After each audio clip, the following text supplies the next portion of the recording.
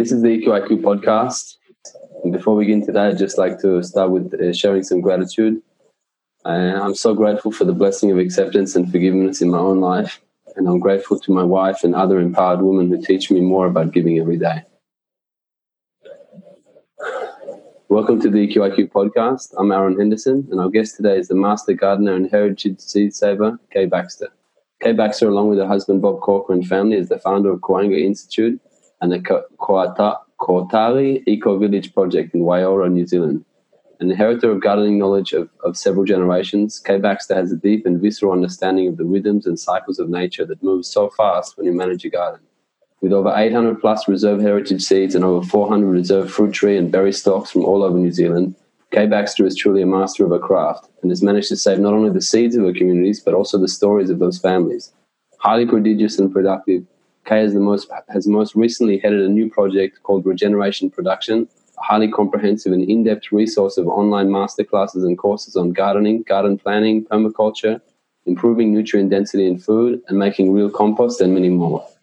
Kay's online content is formidable and is growing year by year. And at a time in life when many would be winding down their activities, Kay seems to only be growing the team more and forging ever new directions in her mission to create a deeper ecological connection. Kay is the author of numerous books, booklets, including the Koanga Garden Guide, Designing Your Own Orchard, and many more small booklets as well. A deep believer in self-regeneration, the self-regenerating quality of the human body and soil, Kay Baxter's journey is an example of the difference one family can make when they follow their passion and strength. It's a real pleasure to welcome you to the EcoIQ, Kay Baxter. Welcome to EcoIQ. You're very welcome. So I just wanted to, I was just a bit curious. We just mentioned before we started this interview that you were just at a tribal meeting, right, in New Zealand with the Maori tribe. Could you let us know a little bit what that was called and what you were doing there today? I'm working quite a lot with one of the tribes here, and they're determined to kind of re-tribalize, decolonize, re-tribalize, figure out their way forward around how to live in villages again and how to live based on their own values and their own. I mean, it's kind of feels exactly what we all need to do, really, but it's just as challenging for them as it is for us because they're colonized now and they're living lives that don't fit with who they are necessarily. So yeah, they are feeling challenged to find a new way to tread on this earth again, go back to their roots. How do you feature in that one, Kay? They asked you to come along, or? Yeah. Well, that's our journey too. Okay. I think a lot of us are learning, have the feeling and a deep cellular calling to go back to our roots, to go back to living simply, go back to living in a way that honours the earth and doesn't destroy the earth. Regenerative rather than degenerative. And I don't think really it's any different no matter what culture we come from. I mean, all of us have been colonised, haven't we, in some way, in some form, somewhere way back. And so it's kind of like this great yearning to go back to something that feels whole and complete and makes sense and is peaceful. It's actually quite a different. You're a bit different in the seasons over there. You're actually we're in the north and you're in the south, so you're actually coming into summer there. You should be coming deep. Summer solstice, yeah. So how do you keeping in touch with the season is probably something you're quite big on, because when you've got a garden, you've really got a hand on the pulse. What's it looking like in your garden right now? Is everything coming to flower and smelling good? Yeah, this time of the year, it's like there's this great race for everything to get as tall as it can before the solstice, and the solstice is next week. Wow. So it's like everything in the last 4 weeks. I was just talking to Vitor, he's my film producer, and he's in Brazil at the moment, and he's just missed probably the biggest amount of growth that we ever have in the garden is like before the solstice, and everything's just gone nuts. The beans are at the top of their poles and the corn's reaching its height and the sunflowers are heading up and everything's tall. Everything's going for it. Yeah, I saw a picture on your Instagram there of some purple corn or something, was it? Was it some kind of looked like purple silk or something coming from the... Maybe, yeah. Blue Hopi, probably. Hopi, yeah. See, the corn all has different coloured silk. Yeah, it's amazing. Really, if anyone wanted to, I mean, obviously we're not so visual here, we're doing an interview, but I would love people to check out your website, because I really think it amplifies, the diversity of things going, the colours and everything. It's so, you just want to eat the website when you look at it. It's really... That's what you get from genetic diversity, heritage plant material, yeah. That's definitely something we want to talk about today. I know that you have a really strong background in gardens from your grandmothers, you mentioned, and I imagine that was a very powerful and strong foundation to build on. But like many of us that are guided or decide to take a step outside of our comfort zone and do things we wouldn't normally thought possible, I found in my own journey there's usually one or two defining experiences that have driven me to a deeper connection and understanding. And I was wondering if you could share the impact of I know that you had health issues when you were younger, and I was wondering if you could share the impact of overcoming those it had for you in your own life, and if that impacted your drive to understand more the connection between what you're growing and you're eating and your health. Did that have an impact on your drive? Yeah, I actually think that for a lot of people, what I see is the things that make us change our lives or make new decisions is often when you have your children or when you have become grandparents and your health. Those seem to be the three major drivers for change. And for me, I had, but by the time I was 30, I'd had cancer twice. I'd had all my teeth out. I'd had most of my thyroid out. I've got ulcers scar tissue across both of my eyes, so I've got very poor sight. I've had 4 cesareans. I'd had so many operations and so many health issues as a child, Quincy, that I basically had to make a decision: do I want to live or do I want to die? And I had to decide what path I was going to take, because I kind of had an inherent distrust of doctors. I knew that they didn't understand what makes a healthy person. They're not trained for that. They don't have that training. Yeah. They're trained to deal with symptoms. So I guess I knew that quite young, and I just set out to find answers, and it's been a long journey. But it's been an amazing journey. So, yeah, part of that meant growing my own food and being really careful about how I eat and how I live.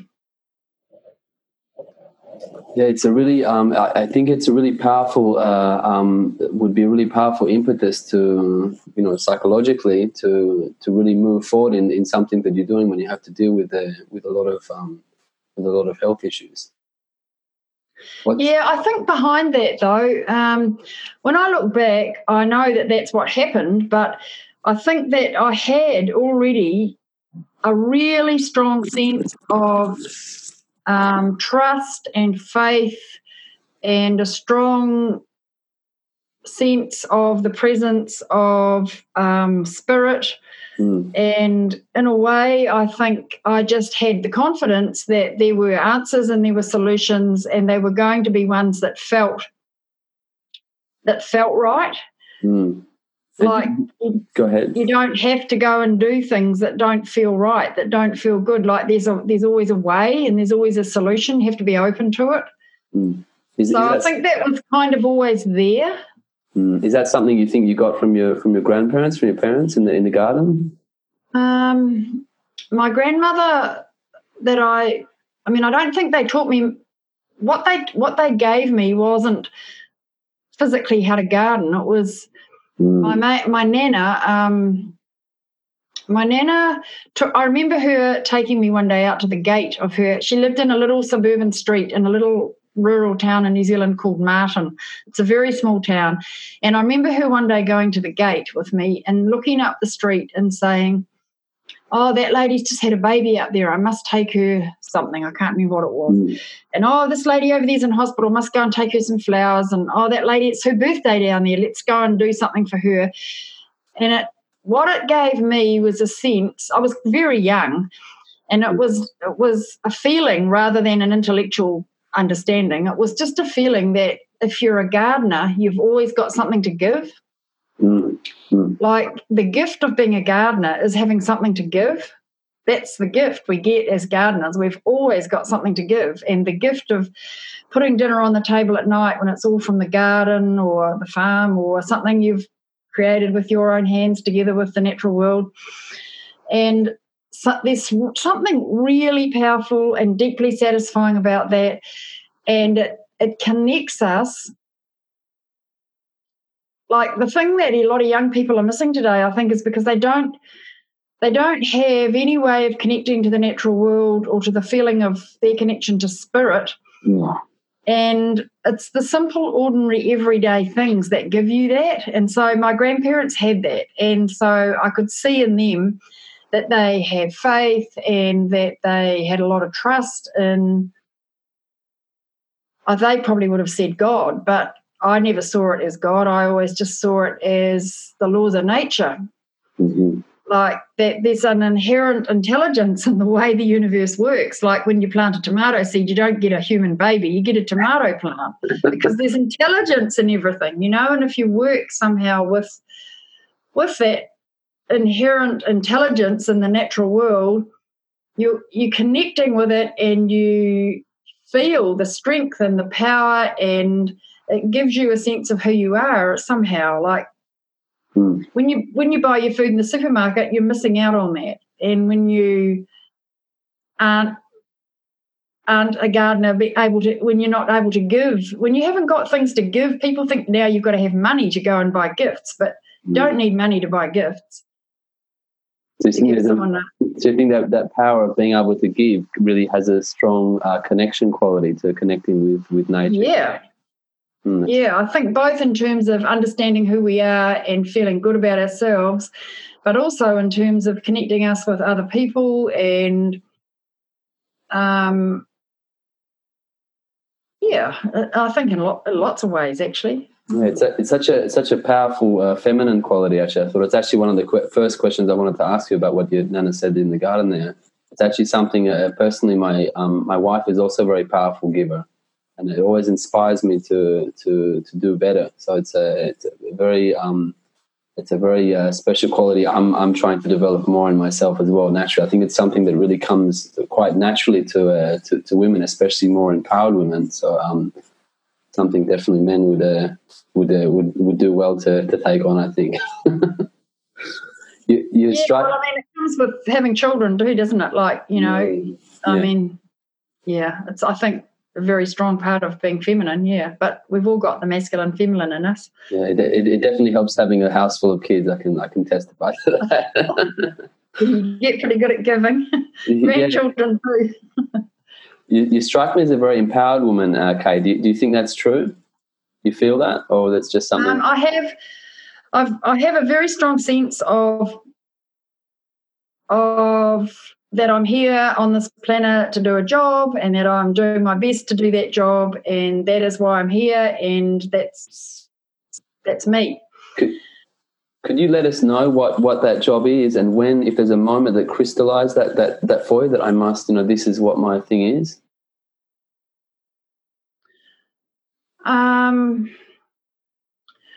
Well, it's kind of I don't think there was an exact moment when I actually knew that. I think it's just growing and growing, but I became aware of it, I think, when I started to notice that a lot of people were attracted to what I was doing, and that created quite a few issues for me, because some people are really good at supporting the amazing supporters, and some people are really good at sabotage. And I had to, that's what happens, I think someone who sabotage your work? Well, I don't think they said, I don't really understand what happens, but when I think I am a strong person, and I have a strong sense of who I am, and I'm on a mission, and I'm a really hard worker. And so I think some people feel a lot of people tell me they don't know who they are or why they're here. And so they kind of somehow, I don't want to get into all the negative stuff really, but I do have a really strong sense of who I am, and I think that's grown. I think it partly came out of my younger years at university during the Vietnam War and in New Zealand. It was really it was a very strong thing here, the Vietnam War, because our government lied to us about, being involved, and we knew people who were over there and fighting, and we were being told we didn't have anyone over there fighting. And then South Africa and the whole apartheid thing, that was huge over here. And so it really made me think a lot about what my values were and made me conscious that my values were different to mainstream values, and I wanted to spend my life finding ways to live my values and find solutions to the problems I could see rather than stay stuck in the problem. Because there's obviously heaps of problems, and so I wanted my life to be about finding solutions. So I've just tried to do that, finding solutions, finding ways to do things. I guess I have a strong feeling of empathy for the earth, for Papatūānuku. That's the Māori word for Mother Earth. Strong feeling of empathy for Papatūānuku, and I think that's what drives me. So I want to live in a way that doesn't have a negative effect. I want to live in a way that enhances and regenerates the damage that's been done. And I take that to everything I can in my life. So every little decision about what I buy and what I do and how I've got a long way to go. I'm nowhere near where I'd like to be, but I've learned a lot and I've achieved a lot. Yeah, I think definitely your content can speak for that, Kay. It's something I've talked to quite a few times with the guests that we've had previously. I actually had one guest who's called a shadow guide. He works with people to become more empowered themselves and manifest different things in their life, make better relationships. But he said in his opinion, nature doesn't know anything but abundance. It's just us that make it a bit more complicated. And if you have you've got a garden, I'm sure you see that very viscerally. It's that the abundance and regenerative quality of nature is so. Sometimes I think maybe we just need to get out of the way a bit and just put lighter hands on the things, but on nature to let it do its thing. But when you're in a garden, the activity is so intense. I mean, you're doing quite a lot of activity with the soil. How do you feel? Do you balance out those two things happening? The power of nature to regenerate itself, and the quite high level activity you've got, interaction with you're choosing the plants that go in there, you're choosing the shape of the garden beds, and how do you feel that interaction? In New Zealand, if we left nature to do its own thing, the whole land will be covered in native bush. Yeah. And we can't live from the native bush. Yeah. So we have to make a choice. Do we want to buy our food from the other side of the world, which is currently what's happening, and our supermarkets are full of food from China. And here in rural Wairoa, for example, this is the food bowl, this area here. Yeah. We could be growing food for the world from here, but it's we're mostly not, and everything in our supermarket is from somewhere else. So we have to make a choice. So how do we want to live? And I want to grow my own food. So we have to do something. But the thing that I don't know that's the main point. The main point that I saw that made the biggest impact here was we started gardening. We put we built our garden where we grow vegetables. But it was when we planted the forest garden that we saw the huge shift. And what I saw was where we are here was a sheep farm. For 100 and something years it was a sheep farm, right? And when sheep farmers in New Zealand, what they do is they stock the animals so that there's enough animals in each paddock that they don't really have to do much shifting of the animals. They just stay there. And they keep the grass, about terrible for the 1 inch long, which means the roots are 1 inch long, which means the grass is very low Brix and it's degenerating the soil. And there's not much stuff flowering. There's no food for insects. There's no birds. It's very low-level ecosystem. It's like low-level life. It's not full of life and it's degenerating. Yeah. So what we found was when we fenced off areas and we started planting diverse ranges of trees for forest gardens, we started noticing about 2 or 3 years and the insect population went through the roof. Mm. And we started realising that all you have to do is allow the plants, I mean, it could even just be the pasture that the sheep are eating, allow it to go to seed. Plant trees, plant things that flower, and what you're doing is you're providing food again for the insects, and the insects just come back in. And once the insect levels get to a certain point, the birds start coming in because that's the food for the birds. I mean, New Zealand really is a land of birds. That's what it always was. And so the bird species have got like new species coming in all the time. Well, they probably were here once. And the numbers are just going through the roof. So it was actually the act of fencing the land off from badly managed sheep to starting to plant things and let things go to seed and let things go to flower that brought the insects, which brought the birds, which totally has brought the life back in. And one of the amazing understandings that I've come to from that is that in New Zealand soils, we are generally speaking low in available calcium and low in available phosphate in order to grow and in order to have high quality, nutrient dense, high Brix food and to be building soil. Like you need balanced minerals and you need those too. They're really important. And we are generally deficient in them.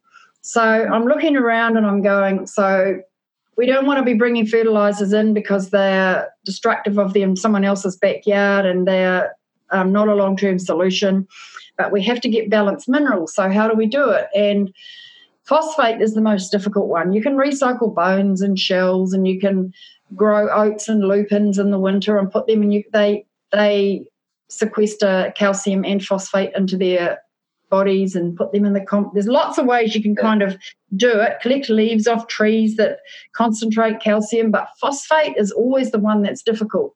I've come to see that in the process of creating forest gardens where you raise the insect levels again and, well, the insects come back and then the birds come back, it's actually the insect manure and the insect bodies and the bird manure that it's the animals' life and the insect life and the fish, all the living animals, all the living species that, well, no, it's the animals that maintain the phosphate in the cycle. So if we have our annual gardens like small clearings or patches within a forest garden, which is how they used to be like hundreds of years ago, then the phosphate levels are maintained just by the life around us. But we've cut those links. Like the whales used to be a really important part of the phosphate cycle in New Zealand because they'd bring phosphate up from way down deep in the ocean and it would come to the surface in the whale manure, which the birds would eat and bring it back on the land. Where would they get the whale manure, okay? It floats on the surface. Really? Like whales all up the New Zealand coast. They breed all along here and so there are, even without knowing what we've kind of stuffed up, the result of our disconnection and our destroying species and forest and bush and all the things we've destroyed is that we've disconnected a lot of things in the ecosystems, which means now we have trouble with certain minerals which we didn't have trouble with before. So I think we don't need to necessarily understand all the detail, but we just have to start making decisions which reverse the trend. So by planting trees, diverse ranges of trees, and learning how to plant, like following the laws of nature around how to create a healthy, amazing forest garden, diverse ranges of species, lots of ramia wood chip, lots of chop and drop, lots of cycling of carbon. That's food for the insects too. Like everything we do, like think about it in terms of feeding the insects, feeding the microbes, feeding the fungi. And you just turn everything around and it starts regenerating. And when you start to see the regeneration, it's such a buzz. Like, there's nothing more powerful to inspire you and keep you going than seeing some amazing thing happen that is regenerative and you weren't expecting it, or it was a result of something you did, but I remember one night, Bob and I were in the bath. We had an outside bath, and we could hear, we'd designed this. I did a workshop with Bill Mollison like years before, and we designed this subtropical forest garden, and the bath was in the forest garden. Yeah. And we heard this noise. We could hear this noise, and we thought it sounded like rats everywhere, actually. So we called out to the kids to get the torch and go and have a look and see what was going on in the forest garden. And it turned out to be frogs just everywhere, like eating slugs and snails and bugs all through the forest garden. And we never designed it to bring the frogs in, but we put a pot there.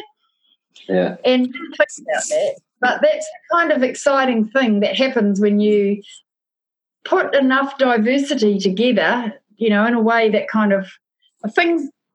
I mean, I always think of guilds, of families, of whānau, plants and trees and microbes and animals, all like co-evolved in families. So make sure you fit them together well, intelligently, and what comes out of that can be amazing. And that is the kind of life that we can create just by good design, really. I find it's sometimes it brings up something really interesting for me that we really push on EcoIQ, is that the connection is more important than the individuals themselves. Obviously individuals are important, but the amount of connections more we can build. Yeah, that's a powerful tool for Bill Mollison always said you've got to have 5 reasons to do it. And it's all about connections, diversity and integration. It's the integration, the connections. I totally agree. Yep. It's about connection. It's something I've touched on basically the last 2 guests I had. We interviewed Darren Doherty and Joel Salatin, and you probably know they're very big on animal management. And this link you mentioned it a little bit there, that when the animals came in, that's when you found a really big. In your case, it was birds. When the animals came in, you saw that there was a big shift when that animal connection was. And I also feel it's the same thing. That's just my personal opinion. That when the humans come in, it can also have that similar regenerative effect if we're in the right direction. Definitely. I think on lots of levels there are lots of ways we can support the process of regeneration, and I think and one of the things that we can do, I mean, there are lots of levels of ways we can do it, but it's just putting things together, rebuilding guilds. Like you've only got to make a start and get a certain amount of connections there, and it starts to happen by itself. Could you explain for people that are not so clear on what is a guild? Could you just give us a little explanation? What is a guild? A guild is like a group of, say, for example, in our gardens here, we've got, in the summertime especially, a guild of plants that come from South America. So they're a group of plants that have co-evolved together in specific soils and ecosystems. Mm-hmm. So, for example, the 3 sisters, the classic American corn, beans and squash would be one of those guilds. And there are flowers that go with them too, like zinnias and all the bright, colourful flowers. They've co-evolved in the same land and the same spaces and the same environments as those plants, and they communicate, they recognise each other and they support each other. Under my corn always comes up every year without me planting it because it self-seeds, things like lamb's quarters, amaranth, purslane. It's a guild of plants that likes growing together, probably co-evolved together forever, and they communicate and support each other. There's heaps of research happening now in biological agriculture to show that the greater the range of plants you've got, the more diversity in any one bed, the more production and the more regeneration will be happening. And so instead of weeding the corn, I just make sure the corn's dominant, but you can eat all the herbs that grow underneath them as well, but they're all supporting the corn. So do you, in the cycle of your gardening, do you have a cycle where you deal with weeds, or it's just so full with you've got the timing down right, or how do you deal with that? No, I do weed. So when I usually weed, I weed out plants that I don't want them where they are, and I leave the ones that I do want them where they are. So they, in some places they are kind of a nuisance, and some places they are of benefit. So I just kind of, and I would, if the main crop is corn, well, I won't let the corn get overtaken by lamb's quarters, because I can only eat so much lamb's quarters. Tell me, you mentioned before go ahead, Kay. Oh, and I mean, then the flour corn is our main grain, so it wouldn't be good if I ended up with like 50 square metres of lamb's quarters and, not a good crop of flour corn. And tell me that you grind your own flour from the corn? Yep. Yep. We nixtamalize it. Mm-hmm. We nixtamalize it and grind it and make tortillas or cake. I use it instead of every other grain. Yeah. Oh, that's amazing. So you mentioned before the importance of you didn't say the importance of it, you just mentioned it before, Brix, and I just wonder if you could mention explain to people a little bit basically what is the importance of Brix in food, how you test that and Okay, so in New Zealand it's quite well known because there's a lot of horticulture over here, and in vineyards and in apple orchards and other fruit production. The farmers use a refractometer. It's a little handheld tool that you put a couple of drops of plant sap on the surface, and you look through the lens, and it tells you what the levels of sugars are in the sap of that plant. And the levels of sugars are a reflection of all the solids in the sap, and the solids are a reflection of the nutrient density, because they're made up of amino acids and there's all kinds of solids in the sap, and it's all nutrients. So the sugar level is a reflection of the nutrient density. And essentially what I have discovered is that the scale goes from 0 up to about 30 on most refractometers, and up to a number of up to 12. If the nutrient density or the Brix level is less than 12, then in nature that is food for the insects and fungi, because it means it's made up of simple sugars. Yeah. And insects and fungi have got digestive systems which can only digest simple sugars. They can't digest complex sugars. And so those plants have a vibration that attract the insects and the fungi. So if you've got crops that are getting pests and fungi problems, it's not a sign of a deficiency of pesticides and fungicides. It's a sign of a deficiency or an imbalance of minerals. And so once you get the Brix over 12 and the plant is photosynthesizing efficiently, it can keep on going up and up, and it goes through a whole lot of stages. So after simple sugars comes complex sugars, and that is what we need. And if the plant continues to photosynthesize more efficiently, then it goes up to complete proteins. And then after that comes omega-3 and omega-6 being deposited in the reproductive tissue and the vegetative tissue. Where did you find those? Sorry, what was the numbers that you found those that happening at? Above 12, you said, Kay? Above 12 is complex. Around about, different crops have got different slightly, they're not all exactly 12. It ranges probably from about 8 to about 14, depending on the crop. Okay. All of this is the kind of stuff in our Growing Nutrient Dense Food workshop, the online workshop. And then it goes on up, and the final stage that we know about now is the plant production of essential oils, which is medicine. So if we grew all of our food crops to be photosynthesizing highly efficiently and to be high Brix, well, they're all medicine. Every plant has its own medicine. They're all medicine. I see you saying when the Brix is high, you find there's a higher oil production. There's higher complex sugars, complete proteins, omega-3 and omega-6, and essential oils. Yeah. Wow, that's amazing. Also, you mentioned there also about raising. You mentioned about the high vibration or lower vibration of the food. And I know one of your big, say heroes or someone that really influenced you a lot was Reams, right? Is that Gary Reams? Yeah. Yeah, and could you let us know how he influenced you, because he had a very electromagnetic kind of a viewpoint on farming, and he was very big on the physics of things. He was a big genius. I actually got introduced to his work from you, to tell you the truth. But I'm just getting into it. So could you let us know a bit about how that influenced you? Well, it had a huge influence on me because there's a man called Dr. Arden Anderson who comes to New Zealand and Australia every now and again. He's an American doctor, and he's also a soil scientist, and he learned from Dr. Kerry Reams. But I found him really hard to learn from. Everyone, like, we all have different teachers and different ways of learning, and I'm not a scientist, and I'm not, I've done no science, and so I needed someone who could explain it in ordinary terms and not the language of science.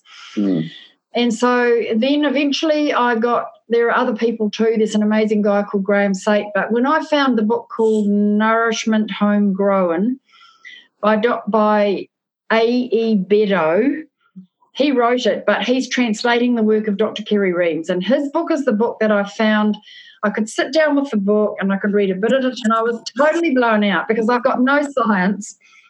And I never imagined in my wildest dreams I could understand how energy becomes matter. Like, to me, that was always magic. Like, how telephones works magic to me as well. I'm pretty bad on all that stuff. But I could read this book and I could actually understand it, and I was totally blown out. And he begins the book by saying that if you're studying this stuff, we're students of the laws of nature. And I cried when I read that because I was in my 50s when I first read that. And I thought, all my life I've been trying to figure out what the laws of nature are, and there's nothing about it in the education system, anywhere in the education system. Like, how come we've got to figure it our own way, when you're in your 50s or 60s, like crazy. It's the most important information we could be given as children. So anyway, in that book, he goes through step by step how a healthy cell is built, and it's the same for plants, animals, humans, everything. Healthy cell and every living thing is built the same way. And it requires certain things in a certain order, and if we can meet those things, then we can support the production of a healthy plant or a healthy human. But if we don't understand what those things are, how can we know we're working with the laws of nature? I mean, I would have been the kind of person that would have always wanted to have been thought of, or to thought myself that I was a student of the laws of nature, working with the laws of nature. But I don't think we even have a beginning of an understanding of what the laws of nature are. So how can we support them? So for me, learning about those principles, he's got like 22 main principles. And if we understand those principles, then it's taken me a long time to integrate that information, not being a scientist. And then you've got to learn how to make decisions based on that, because it's different everywhere according to the circumstances. So it's about understanding the principles. And I mean, I feel like I'm only at kindergarten, but it was so amazing to get a beginning glimpse of what these laws of nature are and how I can work with them and support them. And it immediately switches us into growing in a regenerative way, which is also, I mean, you can't grow high Brix food without taking care of the earth. So if you're growing soil, you're growing high Brix food. If you're growing high Brix food, you're growing soil. Can't separate health and regeneration. So that's super empowering thing to know, that if you're doing one little thing right, it's going to be causing something else to be right or better. And so it's just one little step after another one, because it all links up and it's all connected. And we kind of, like, by starting to make these connections again and working with the laws of nature, everything starts to connect up. And we get the buzz from that. You feel it and you see it. And tell me, how did you feel when you went out after you must have had one or two sessions where you were reading that book, and how did you feel when you went out? It's kind of amazing feeling that you had when you went out, got up in the morning and went back into your garden. Did it look like a different garden, or what was the feeling? Oh no, it's a bit more subtle than that. It takes a bit of time, really. Okay. I think the biggest wake up call for me was Bob and I had an apprentice who had a science degree, and this guy, Arden Anderson, was in New Zealand, and he was giving scholarships to, we couldn't afford to do his workshop, and we knew I wouldn't have understood him anyway because I don't have science. Bob probably would have. But we couldn't afford to go, so we got a free place for our apprentice who went and did that 3-day workshop, and he came back and he said to me, could he have his own, he'd been gardening with me, and he said, could he have his own garden? And I said, oh my God, are you sure? Like, it's really hard work. It's heavy clay soil and the work is insane. Yeah. Like, my garden's 30 years of hard work already done. And he said, no, I want my own garden. So we gave him his own garden. And he had a large garden. And within 10 weeks, we get the refractometer out, and the Brix of his plants was over 12 and mine were about 6. My plants looked amazing because I was mainlining them with, I didn't understand then, but what I was giving them liquid fish and liquid cow manure because the compost wasn't making them grow. I didn't understand how to make good compost. So I was mainlining them, what I know now, of liquid comfrey and all the liquid feeds, and they looked amazing and they looked incredible. But when I tested them, they were really low and his were high.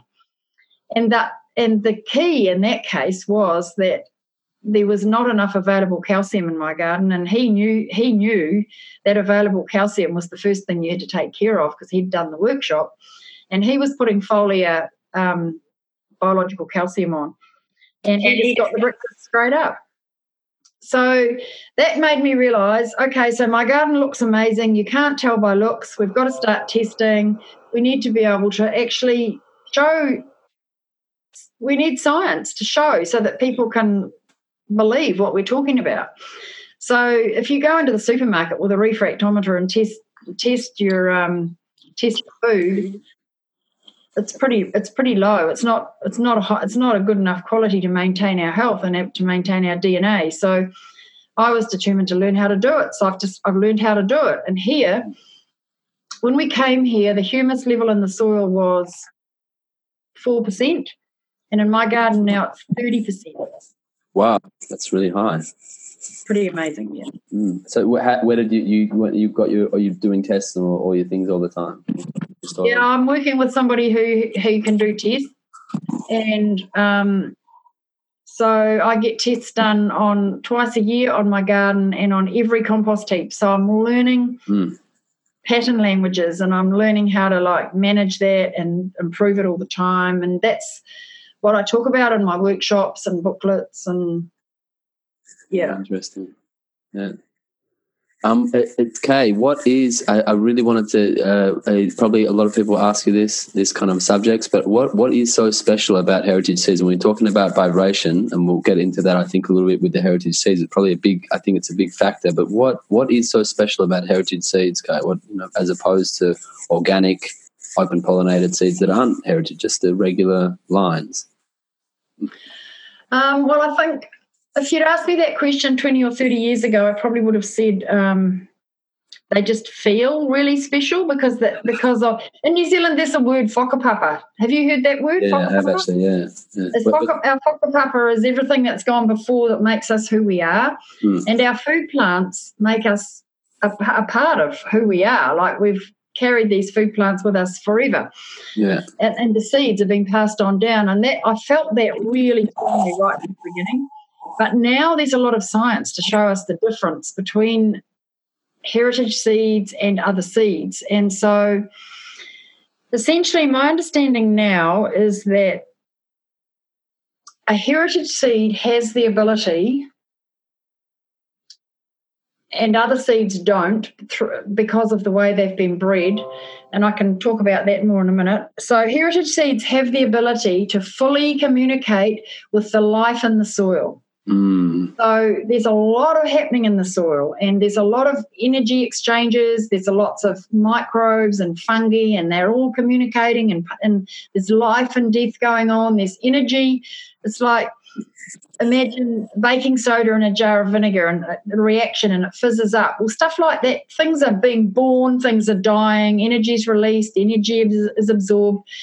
And our food, the heritage seeds, when they grow and their roots go down into the earth, they have the ability to communicate with the life in the soil, and they because of that, they have a higher ability to grow, to be able to grow, to be nutrient dense, which means they're then able to photosynthesize more efficiently, send more sugars down to feed the fungi. There's a regenerative circle that's going on there in the photosynthesis process. Seeds that aren't heritage seeds have enzyme blockers in their roots. And if the seeds have been grown in soil with glyphosate as well, that has a really big effect on how they grow, and they can never grow to be nutrient dense because they can't communicate with the life in the soil. They've essentially been bred in dead soils, and they've been bred to be mainlined with nitrate fertilizer. And those fertilizers and that plant growth misses out the life in the soil and all the energy in the soil. And the natural way to grow food is in a living soil. So in our industrial world, we've missed out that whole part, and the soil just holds the plants up. But the heritage seeds have the full ability still to communicate with the fungi and the microbes in the soil. And the fungi and the microbes in turn support the plant. They feed the plant, support the plant, enable it to photosynthesize more efficiently. Then the plant has a higher electrical current, stronger electrical current flowing in it. So it has stronger electromagnetic attraction. For 90% of a plant's food can come from the universe, but it has to be functioning at a high level to be able to do that. And if it can't get its needs met from the soil first, it never has enough electrical energy to pull in what it needs from the universe.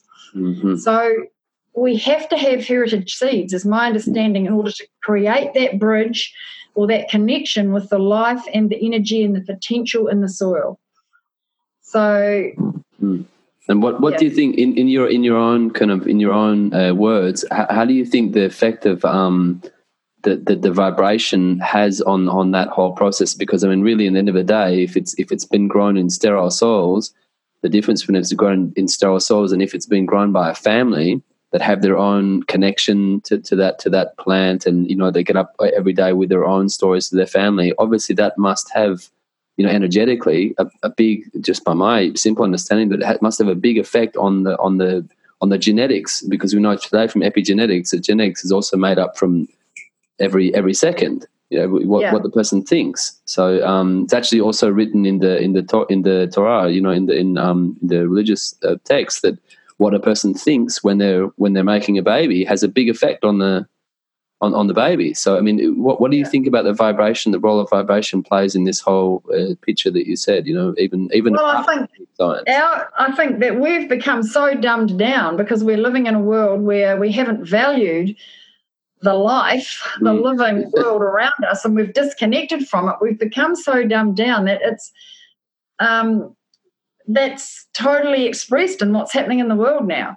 So if we begin to reconnect, and then we start it's just like a bit of a rolling, what is it, a rolling when we were kids, we used to make snowballs and roll them in the snow, and they'd gather more snow and they'd get bigger and bigger and bigger, and you'd have this big thing you could build a fort with and fire snowballs together. Well, once you start the positive process, it just keeps gathering more and more. So it's like attracts like. And so, the amazing food tastes better, and so you want to eat it, so you enjoy it, so you good energy in it. I mean, we know from epigenetics, as you said, that that's another reason for heritage seeds, is that our junk DNA, which is the part of our body that communicates with our environment, and especially the food we eat, can recognise the food of our own ancestors. So it communicates more powerfully. Those food grown from the seeds of our own ancestors communicates more powerfully with our bodies. So it nourishes us more fully and more powerfully. So there's so many ways that, but I think it all gets a bit much for some people. So it's just like one small step at a time. Just one small step at a time. Like how to grow an amazing seedling from heritage seeds could be one small step that everybody could do. And tell me it's a very amazing area for me. But You've mentioned every seed that you've got has come with a story. It's something I've heard from you say a few times, and it's how did you feel? I know that in the beginning when you started collecting seeds, you didn't really think it would. You were just collecting a little bit, and then people started to know that it started to go around that you were collecting seeds, and they just started to flood in. People sending you a lot of seeds. How did it feel when you started to receive so many stories from people around, from the people's lives around with the physical seed, like the surrounding the seed? How did it feel to actually get like a physical representation of their stories? What did that feel like to receive so many stories? Well, it's very humbling, and it's really, it was really, really special and really amazing, but it was really hard too, because it meant that I had to keep them alive. Like I had to do my best to keep all these seeds alive, and I didn't have any resources to do that with. So it's been like an enormous challenge, and for many years it felt like a burden because I was losing seeds because I couldn't keep them all alive. So it was really hard for a while, but I've come to terms with that. We can all only do our best. It's always, we've the seed. My office in this house here is next to the seed room, and through the wall there, I know we've got like the bank. It's literally the bank. It's like the most precious, amazing vault or collection of. The most precious things that we could have for our future is the stories of all of our ancestors and the amazing letters I've got from the old people. I just happened to be on the scene doing this just at the time when the last generation of gardeners were starting to die, and they had no one to pass their seeds to because the next generation, which was mostly my generation, didn't want to garden anymore. Their kids didn't want the seeds, so they had no one to pass them to, and we were on TV and magazines, and so they figured out they'd send them to us. So it was incredible in the beginning, learning about all these food plants I'd never heard of and all these stories. And then it was scary because then these people started to die, and I started to realise, oh, my God, I'm the one holding this stuff. And I was really shaky on that for quite a while, but I've come to terms with that long ago. Just been the journey. It's just been the journey. I've just got to do it the best I can. We've got an amazing team here, like at Koanga, the staff and the garden crew, and it's a really amazing team, and everyone here gives way more than people give when they work. It's a real amazing team of people. It's something I heard echoed a lot by Joel Salatin as well, that he always is very open. He always reminds himself to keep very open to young generation, to always attract a lot of people around him and keep them very empowered, that they've got their own. And he feels that's a massive part in what he does. He said he couldn't do anything, but he said to me one time he doesn't remember ever being alone. And it's something that he found one or two of his apprentices actually struggled with when he talked with them. He realized this, a lot of people today they're not so surrounded by people as he was. Well, he's really amazing at that. That's one of his gifts. That's one of his great gifts to the world. I've really struggled with that because I'm alone. My happy place is in the garden by myself, like when I'm communicating with the plants. Like that is my happy place. And so for me, that's been an enormous challenge because it is really important to have young, empowered people around us, and because they're the ones that have to carry it on. And right now, there are a lot more young, inspired people wanting to do service or be of service to a new future than there ever have been that I've ever seen before. So it's a good time. In many ways, it's a very positive time. Tell me, Kay, would you be able to remember one story from something, like a significant story from one of the seeds that you've got? The one that came to mind when you said that was this is a long time ago now. We were sent these peas which had purple pods, and we grew them, and they looked so amazing and they looked really beautiful. And then when we ate them, they tasted terrible. We could never figure out why people grew them and why they wanted them and why they were kept on going and why they passed them to us. So because they were really awful to eat. And then, as always, if you actually become conscious of that and conscious that you don't know, the answer always comes. That's what I've found. Like, as soon as you become conscious that you don't know something and you'd like to know the answer, somehow it finds its way in. Mm-hmm. And then we got this, I think I said it in an article in a magazine, that these peas taste terrible. And I got this really indignant letter from somebody saying, telling us how to eat them. Like, basically they were the, I don't know if I've got this pronunciation right, but they're the old Dutch Carpagena peas that were bred by the Dutch monks in Holland a long time ago. And they were like, they're dry peas. Like, you make mushy peas with them and you cook them with onions and bacon or whatever. It's not green peas. And not, wow. You don't eat the green peas, which in New Zealand, I'd never heard of anything but green peas, like shell-out peas. Just like New Zealanders don't know anything other than green beans. Like, literally, maybe there's more young people now that know something about dry beans, but when I was a kid, no one had ever heard of dried beans or any beans other than green beans. All we had in our diet. And it's the same with corn. We'd never heard of anything but sweet corn. Like, we're really limited. I think the traditional English kind of food was pretty limited. And I've just learned so much about all these food plants that came with all of our ancestors who came from a lot of countries and called in everywhere on the way in those ships. So I've learned a lot about food plants I never knew existed, and those peas were quite a good example. Like, you can't eat them as like shell-out peas the way we'd always eaten peas, but if you figure out, how they were eaten, then, you can enjoy them. It's a very practical story. To me a lot, not knowing how to eat something. Tomatoes aren't just those red round things you see in the supermarket. There's all colours, all shapes, all sizes. Some are good for drying, some are good for stuffing, some are good for fermenting. Everything's got a way to use it in the kitchen.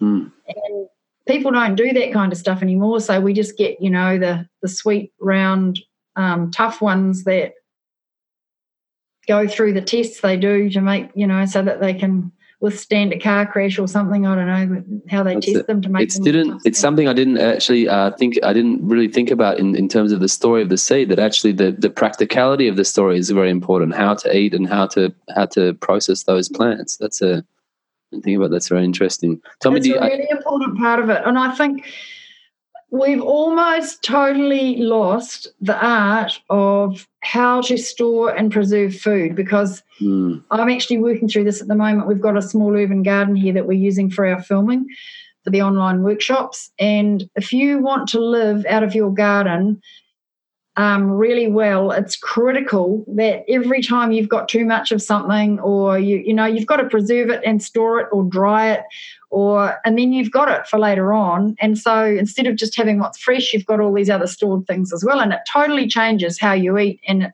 creates our culture. Like, it's not just what we grow and the seeds we use, but it's the understanding of how to store things and preserve things and ferment things for the future, which means we live well the whole year. And that is a really important part of it. It's where our whole culture comes out of, that relationship with the earth and our food. It's a lot about food, isn't it? Human culture. Tell me, just a question about the heritage seeds, Kay. When you think, or even this quality you said of the heritage seed to communicate with the earth, you think that carries through even if the heritage seed isn't necessarily a local, endemic to that area? Just the fact that it's a heritage seed, also that carries through. If I take a seed from Mexico and it's a very, it's okay for the climate and everything, but it's from Mexico, not from, let's say, Israel, and I plant that seed, the fact that it's heritage, you think that quality carries through? That's a really interesting question, and it might depend upon the consciousness of the person who's growing it, perhaps. But in my experience in New Zealand, what I found was that when I first started putting this collection together, when people were sending me all these seeds, and it's a long time ago now, and there were quite a few key seeds. Well, there were several key seed lines that just weren't here, that we didn't have heritage seeds of, and I imported heritage seeds from overseas. I wouldn't be able to do that so easily anymore, but years ago it was easy. And what I found was that it took 20 to 30 years. It actually took 20 years, I reckoned, before, which for me was 3 generations, because it was me. My kids grew up on all those food grown from all those seeds, and their children are now growing up on food from all those seeds. And so for my grandchildren, and even my children to a certain extent, it was normal. It was just the food they ate. I never felt until quite recently that my body was communicating well with those food plants. Really? But my children, I feel like 20 or 30 years later, it feels like no problem at all. But I feel like it definitely took time to establish, like, communication, DNA and like cellular communication only becomes strong and clear after repetition. It's happened many times. Like, you build up that cellular memory. Yeah. And I think it takes time. That's what I felt. Maybe there's other ways of doing it, and, I can imagine there's other ways of speeding it up. But I felt I was quite conscious of that. So you think the locality is a very important thing, how many generations that's been through in that area to adapt to those kind of microbes? And well, it could have been, I didn't think about it like that, but that's just as important. Not only their ability for that food to communicate with us, with our junk DNA, but the ability of the plants to create relationships with the microbes and the fungi in our soils and develop strong communication there as well. So, I mean, that's not a scientific answer. That's an answer from my feeling of what I felt. So I don't know about science to support that, but that's pretty trustworthy at this point, Kay. I go by that, but I do have people that I check things out with as well. I think that it's not necessarily an instant thing. It's just like, if you've got a group of trees that, like, the apple guild is a really easy one to talk about, because a lot of people know, apples came from Kazakhstan, and know what the plants were that they co-evolved with, the hop vines and the berry vines and the alders and the comfrey and the microbes and specific insects and birds and browsing animals there. And so we sort of know the apple guild quite well. If you plant like a macrocarpa in the middle of that, or an Australian acacia, or something from the desert in Australia, or something from a completely different environment, I can like tangibly feel the kind of dissonance. Yeah. And I think that's happening.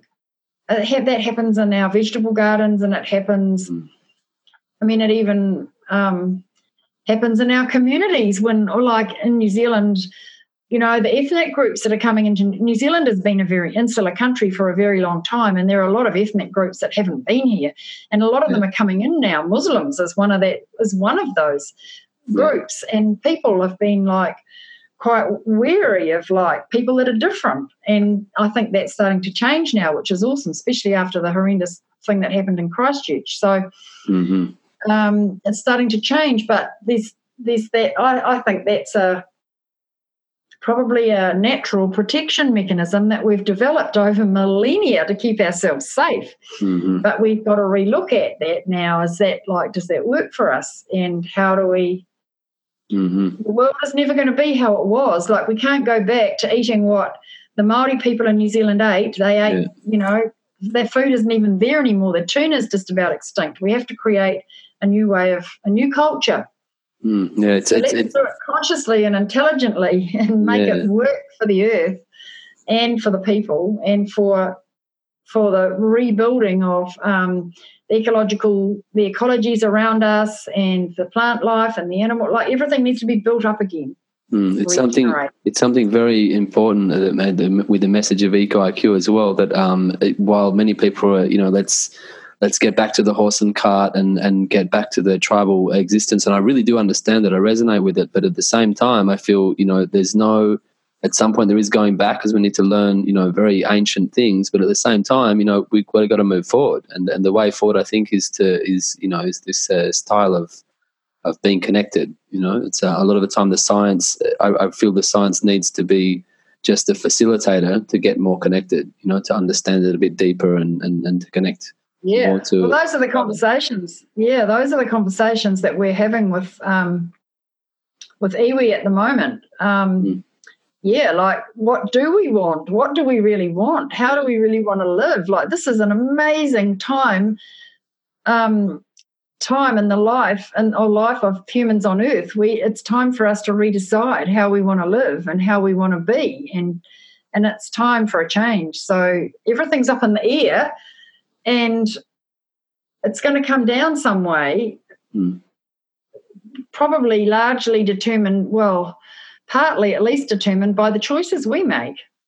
Yeah. I think New Zealand's very special in that aspect, because you've got you still have tribal people in New Zealand that have a very strong connection to the land itself, and they have had for a long time. So even if they get disconnected, it's a similar thing. We've got a lot of people I know here that have they know generations who was on that land in Israel, and they have a very strong connection to that, but they're not so connected to it. They're connected to the stories, but they're not so connected to the land itself. They're not, not necessarily growing something on it. So I think it's a very big potential to have that ancient connection, and also have a new connection to, with growing. So you can't grow something. Well, we're really lucky here, because Māori have such strong hearts. They're like, I don't know, you probably don't, I don't know if you've seen on the news in the last week, we had this volcanic explosion on Whakaari, on one of our islands, and a lot of people got badly burned and hurt and died. And, there's the police involved, and there's the doctors involved, and there's this involved, but it was the Māori people from that area who just sang and prayed and did it very publicly and called everyone in and supported everyone. And we're so lucky to have that energy in this land of people who are actively still like following their tikanga, their old ways of doing things, and they just do it because that's who they are and that's their job, and they give so much, and it was so touching and it's so moving. It's like it adds so much to all of us, to all of us. It's a real blessing in this land. Yeah, I feel I really resonated with that when I visited New Zealand once in my life when I was in Australia many years ago, and I really felt there was a lot of power over there. It's a very, very powerful, for me personally, it was a very powerful place. I think it's got a lot of potential for it's first of all powerful by itself, but also has a lot of potential to really use that power to Have you heard of the Edmund Hillary Fellowship Scheme? Sorry, what was that? Have you heard of the Edmund Hillary Fellowship? No. There's a group of people in New Zealand who recognise that and who are trolling the world for people who they think have the most potential for creating change. And they've created a new visa system over here so they can come here easily. And they're pulling them together in a group to work together to facilitate powerful change in the world. It's a really, really exciting group to be part of. And they have an annual conference called New Frontiers, which has got a website. It's a really, really special organisation to be connected with. And it's called the Impact Visa. They're looking for people who they believe can create an impact in the world around the sort of change we're looking for, and those people are working together and supporting each other to create that change. So there's a lot of energy here around that. It actually reminds me of something that Darren Doherty said to us last week, a couple of weeks ago, that he said that, there was a certain convention, Humboldt, I'm not sure if you know about it, it's about a congregation of different sciences coming together and integrating, and it got a lot of criticism, and he couldn't believe it, that it got just something that quite a bit endemic, that how can you have a criticism of integration? And I just wanted to ask you, how important do you think it is to have an open mind and be ready to integrate with systems that we might not be so used to? I mean, I'm not sure if you've got any systems like that, but I mean, let's say the gardening systems would I'm sure would be quite different to like a Joel Salatin style or Darren Doherty's broadacre things with a lot of animals involved. And it's quite, how important do you think it is to keep that open mind and I think it's essential. I think that's what our job is now. I think that's actually what our job is, to come together, and that's where the power is. Like, I think Bob and I are very conscious that that's our next shift, is to come together with people, lots of different people. That's kind of what the Edmund Hillary Fellowship group is about as well. We're part of that this year. So I think, like, we've always sat out on the edge a bit, but it's time to go mainstream. Yeah, I can really see that from your work as well, Kay. It's really taking a big step forward. Once what Koanga always looked very beautiful, but with the new projects you're doing, it really feels like you're taking a step into the online world in a big way. I think it's a really great connection, a great step forward. How was that for you? Because it's not really, it might not be your forte, getting into the online with filming and a lot of Instagram. No. You must have a team around you helping with that. No, well, I haven't really. And now I've got Vitor. Vitor's he's a 19-year-old young Brazilian guy who grew up with a father who was a filmmaker. So he's an amazing filmmaker, very young. And he and I are doing it together, and it's been quite challenging because neither of us have done it before, and we've learned a lot and we're getting better, but we're pretty proud of what we've done, and we're going to include more people from now on. The next masterclass we're going to do is going to be a whole series of workshops around forest gardening, and we've got loads of other masterclasses to do. But I think... that's been challenging for me. It's been quite challenging for me. Like, I'm no spring chicken, but this is what I'm here for, I've learned all this amazing stuff and it needs to be shared. So, and my role is that of inspiration. I like inspiring people is the thing that I do. So that's the feedback that I get, is how important I have been for inspiring people to make a shift and make a change. So that's what I need to do, and that's what I do my best to do. And Vitor and I are working on that, and it's been a lot of fun, and it's a lot of hard work. Like being a film, I see how hard being a film producer is bloody hard work. Yeah. Hours and hours of quite hard work. Yeah, I understand. It's actually very it was very I really loved seeing the bit you had about photosynthesis, because I can see the influence of one of my big heroes today, which is Dr. Christine Jones. Oh yes. It's very, very confirming to see someone else, hooking up with that knowledge that's also involved very practically in much more local areas. Gardening, it's very, very local. It's not so broad acre, and usually she works with people that are more broad acre, so it's great to see other people taking on that that really important message. Have you worked with her personally? Have you talked with her, or she's come to you? I've been to one of her workshops. There's another woman called Nicole Masters who's doing amazing stuff too. She's just written a book, For the Love of Soil, really amazing book, and lovely woman. I've been working more with her, but and I've got another mentor over here as well, Grant Patten. So I've been really lucky to have had mentors, but actually there aren't many my role has been in the gap for home gardeners, because there are quite a few people working now in biological agriculture for the broad acre. Yeah. And there's nobody trying to translate it for home gardeners, and really that's what I'm doing. Yeah. That's great. Yeah, it's a really important role.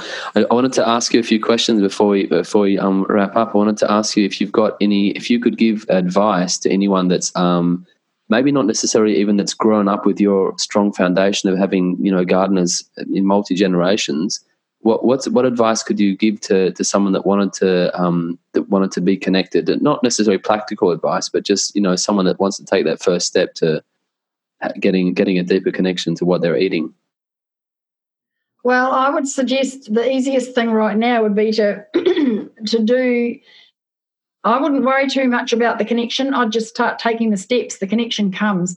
And I would suggest right now to do the online workshop, Growing Great Seedlings, because it's a very special one at explaining how to begin the process of creating regeneration. And it's simple and it's easy and everyone can do it.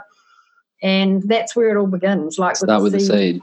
Yeah. And I think it's a great little workshop, and it's a good place to start, and everyone can start there.